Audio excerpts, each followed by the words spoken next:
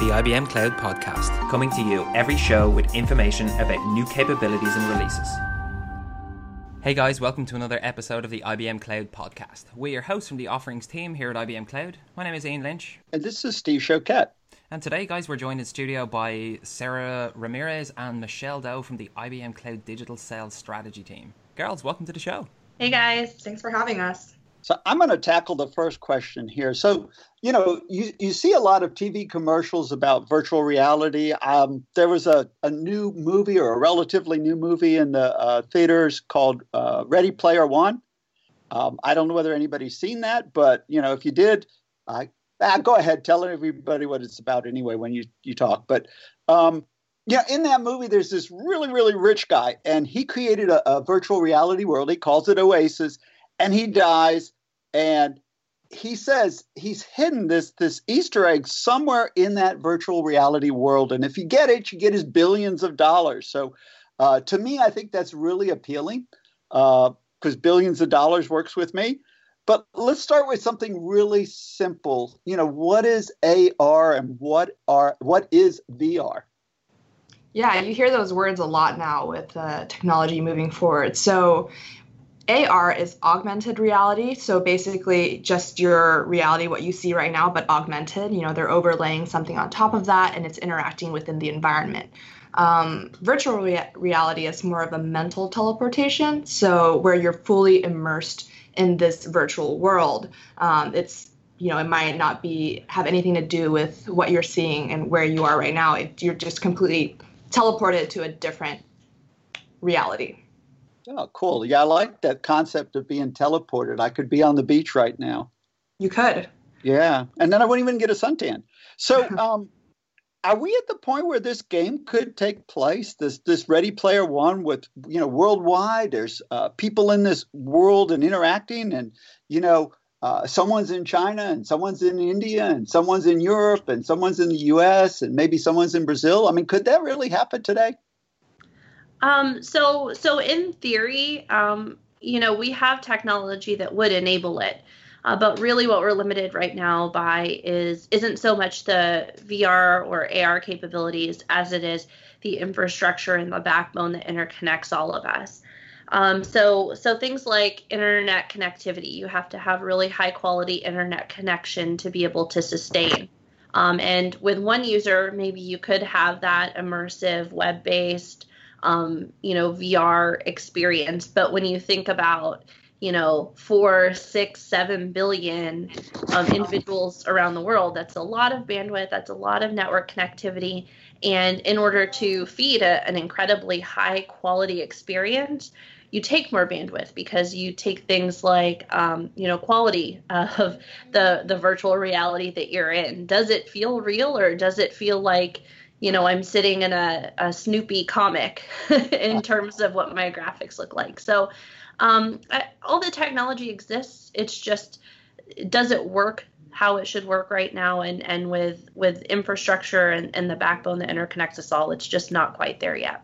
Yeah, you have to think about if you are in an MMO environment, that is hundreds of thousands of people interacting in a single environment. So it's not just when you're playing, multiplayer with 4 people where it only needs to have player data for 4 people. You're talking about 100,000 other streams that need to be happening at the same time.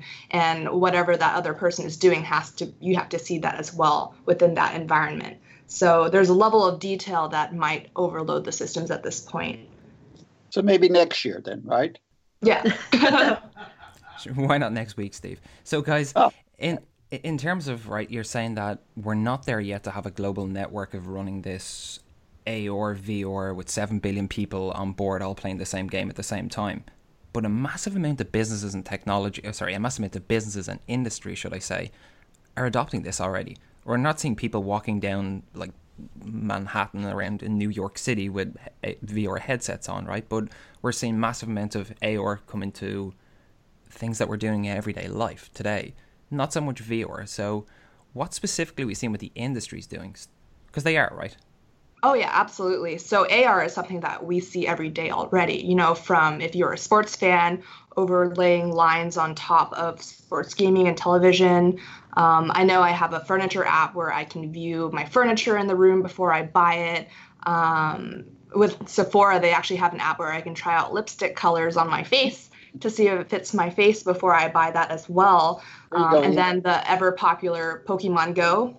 That was a big thing where we saw people in the streets, holding their phones up, catching Pokemon everywhere they go.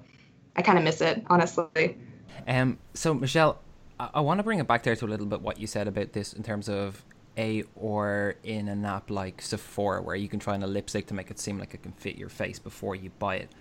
This type of an experience is becoming much more real today, right? And businesses are using it in totally different ways that we would ever have imagined. But what else have we seen besides these things? We're seeing the interaction between AR, VR, and probably some AI capabilities too, right? Right. So some of the other things that we see are probably more prevalent within industry training. So teachers use AR to train. Medical industries use it for training surgical instances. Astronauts, I think they actually use a lot of VR in those situations as well, not just AR. Real estate agents, if you can think about being able to tour a house without having to actually go to that house. I don't know. I think everybody here has kind of went through the home buying experience where you have to travel, within the same 30-mile block and look at dozens of different houses. Just think if you didn't even have to leave a room when you're doing that, and you can actually, kind of know the flow of the house before you even go and visit it in person. Yeah, well, that one's always tricky because I'm thinking if I were the real estate agent, I'd only show the good parts of the house. Don't show that pile of clothes in the corner or that messy refrigerator or whatever. Yeah, absolutely. But I mean, you get the first feel of the house, right? So like if you kind of know the flow of it first, you can get an idea of whether you want to actually go there and see it in person or not. Well, and it does make sense. It seems like you could reject stuff. You may not be able to decide I want to buy this one, but you can decide whether you want to go off and tour it, I would think. Yeah. And it makes a lot of sense, I think, also for like surgery. I think I would rather my surgeon originally practiced with not real people, and then they eventually move on to real people. And then when they're really, really good, they can find me. Yeah, that's something that they're doing right now, actually. And, they have some AR-enabled capabilities in healthcare, but VR in healthcare is getting really big, where they can actually do, three-dimensional rendering of organs and human bodies, so doctors can go in and perform, surgeries virtually.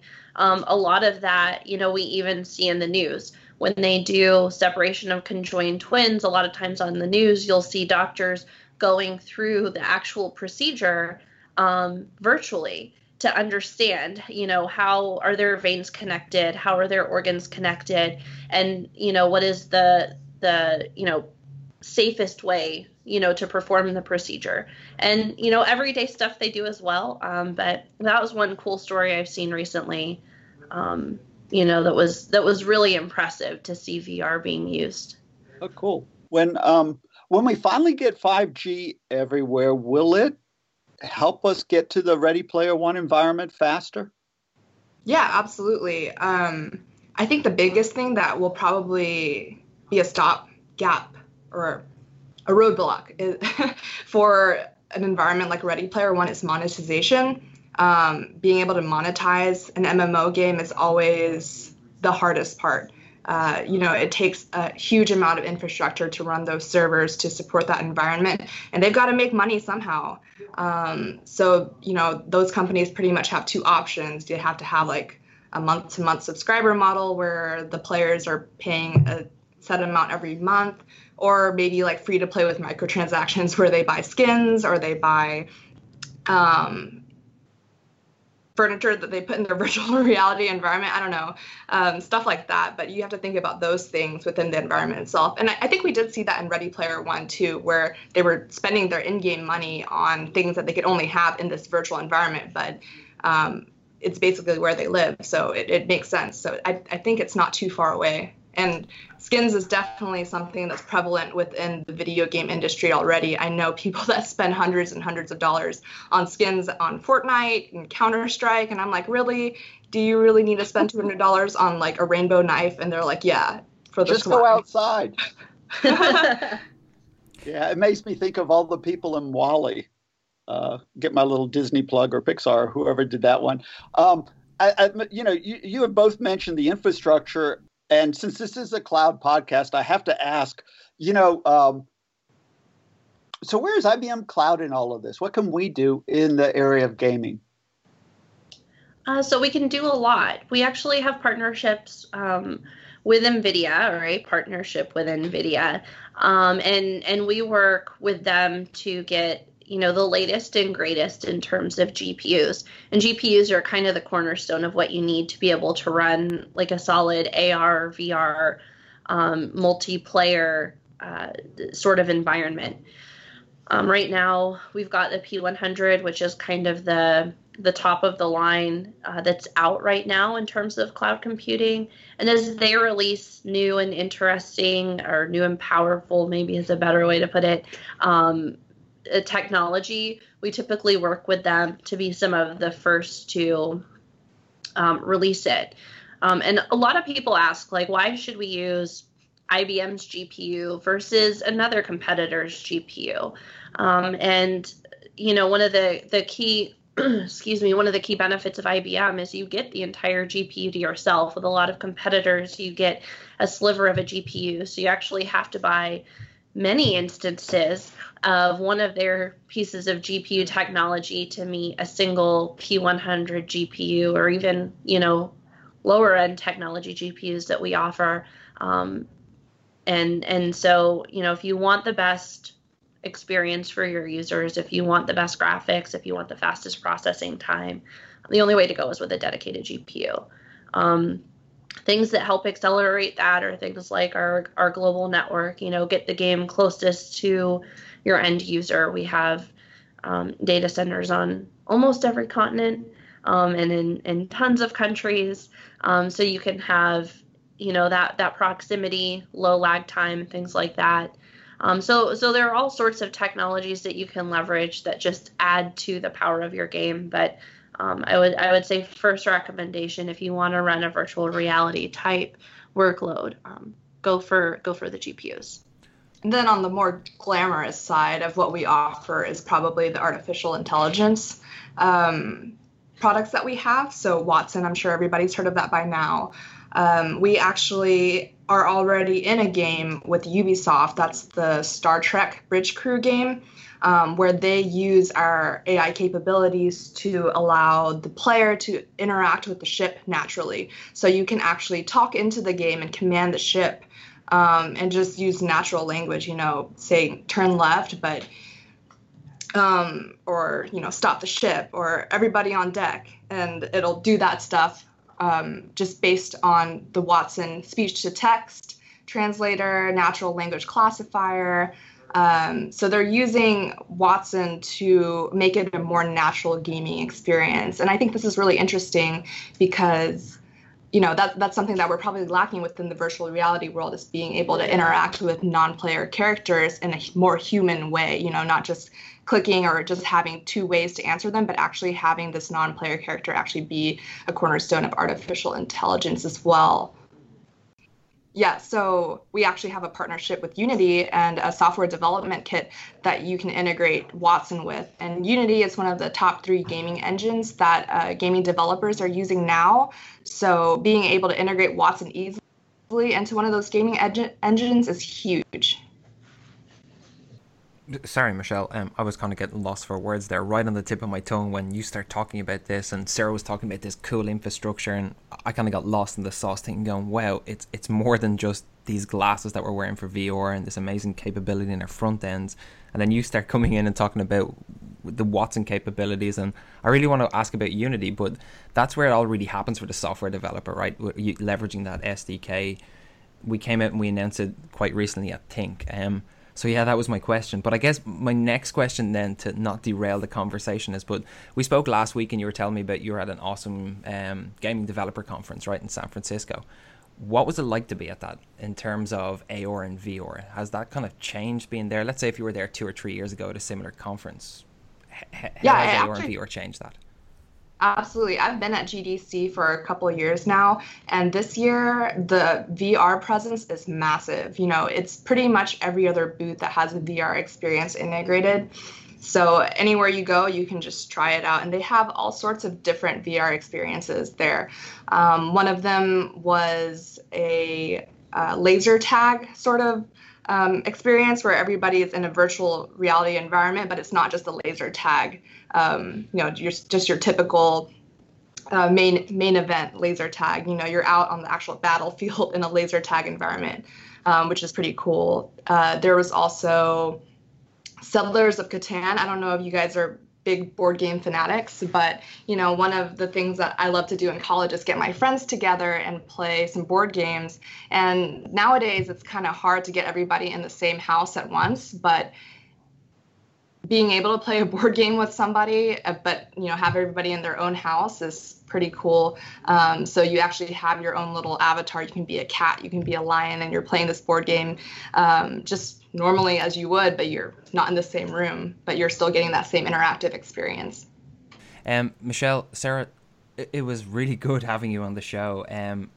Absolutely something different from what we're used to normally talking about with IBM technology. It's not something that a user of every day can actually see and touch and feel, but I think this is something that we're absolutely going to go towards and pivot towards. Guys, again, sorry, thank you for being on the show. It was really fun. Thanks, Ian. Thanks, Steve. Thanks for having us. And check out our gaming landing page. That's ibm.com/cloud/gaming to learn a little bit more about gaming within the IBM space. Thanks again, guys. And remember, if you're listening to the podcast for the first time, don't forget to hit that subscribe button. And for myself and Steve, guys, thanks for joining in. See you next time on the IBM Cloud Podcast.